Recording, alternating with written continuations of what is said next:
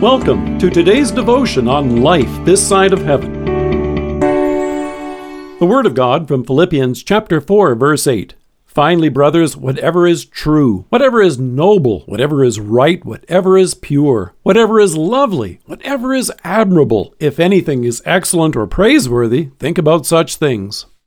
My wife and I came across something impressive on a recent trip through the Smoky Mountains that I wanted to share with you. Like many, we were blessed to see the beautiful autumn panorama of colors.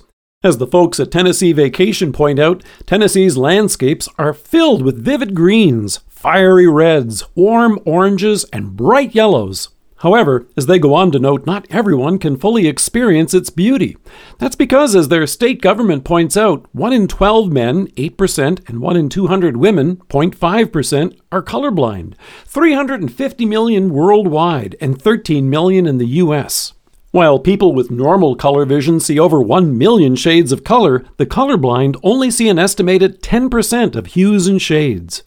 Now here's the impressive part. While pulling off the highway to take in the view from a scenic outlook, we saw something we'd never seen before. As Tennessee Tourism points out, the state has invested in a dozen special viewfinders with high-tech enchroma lenses, engineered with special lens technology to allow those afflicted with colorblindness to experience and share the vibrant colors of the fall for the first time. And there's a wonderful video of folks experiencing this view for the first time.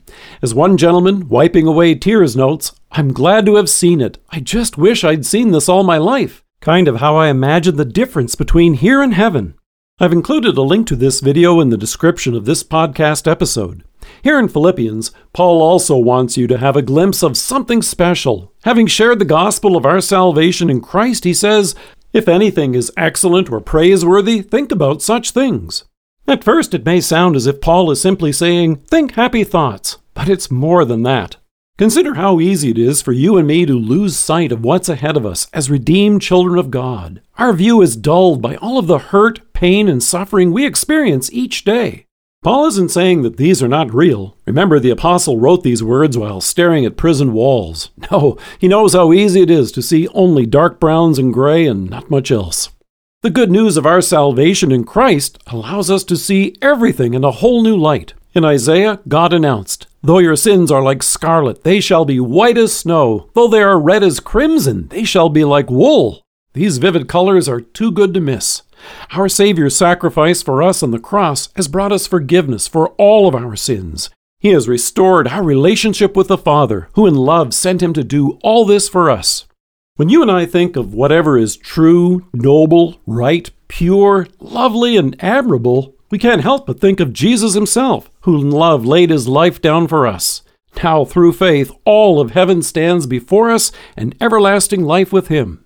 And by taking note of those things that are noble, right, pure, lovely, and admirable in our midst, we get a tiny glimpse of what's ours right now in Christ and what's to come. Like the colorful leaves that brought that gentleman to cry with joy. Those things that Paul listed in Philippians also help us to imagine the difference between here and heaven. In Revelation, we're assured in this vivid glimpse that there will be no more death or mourning or crying or pain. Creation itself will be restored. So in Romans, he exults, "I consider that our present sufferings are not worth comparing with the glory that will be revealed in us." The best part of all will be to see the face of our Savior. And the remarkable viewer by which this is revealed is already in our homes and in worship. It's God's own word. Let us pray. Loving Savior, thank you that in your word you have not only opened our eyes to our salvation, but you even give us a glimpse of the splendor of everlasting life to come. Amen. Thank you for joining us. If you are listening to us by podcast or on Alexa, we invite you to browse the resources that are available on our site at lifethissideofheaven.org. God bless you and have a great day.